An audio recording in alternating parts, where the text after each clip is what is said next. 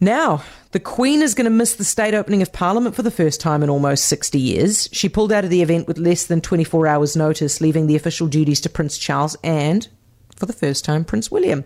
Now, it's the closest that Prince Charles has ever come to performing the duties he will carry out when he becomes king. Juliet Redon is the editor-at-large at the Australian Women's Weekly, well-known royal commentator with us now. Hi, Juliet. Hello there. This sounds like it's a big deal for Charles, is it?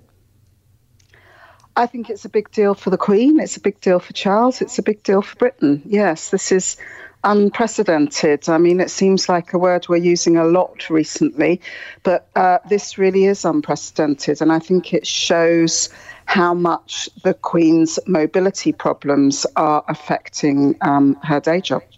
What do they mean by mobility problems?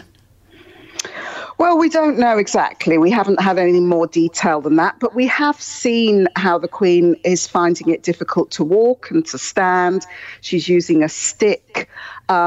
We saw her in an audience where she was unable to walk towards the person that was coming to meet her. She said, I can't move. You're going to have to come towards me. So, I think it's stiffness. She's 96 years old. I think anyone around that age or even in the decade before will understand that, this is what happens when you get old.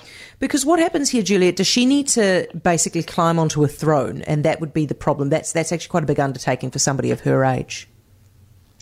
No, it's much more than that. It's actually getting into the House. It's actually walking up in the, it's in the House of Lords. It's walking up those steps. This is an old building. There's no access really. Accessibility issues are big in these old buildings, as we all know. And that she would walk all the way up the middle. She would have to go up the stairs. Then she would sit on that throne, yes, and then she would deliver the speech and be sitting there for a while, and obviously that her doctors have advised that that's no good for her.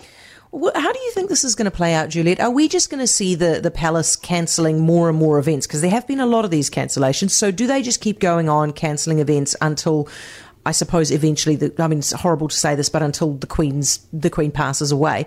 Or does she hand over duties officially to Charles at some stage and say, I'm not going to be seen publicly for a while? Well, this is a question a lot of people are asking. I think the facts are that she is already handing over a lot of duties to Prince Charles and to other members of the royal family where she can.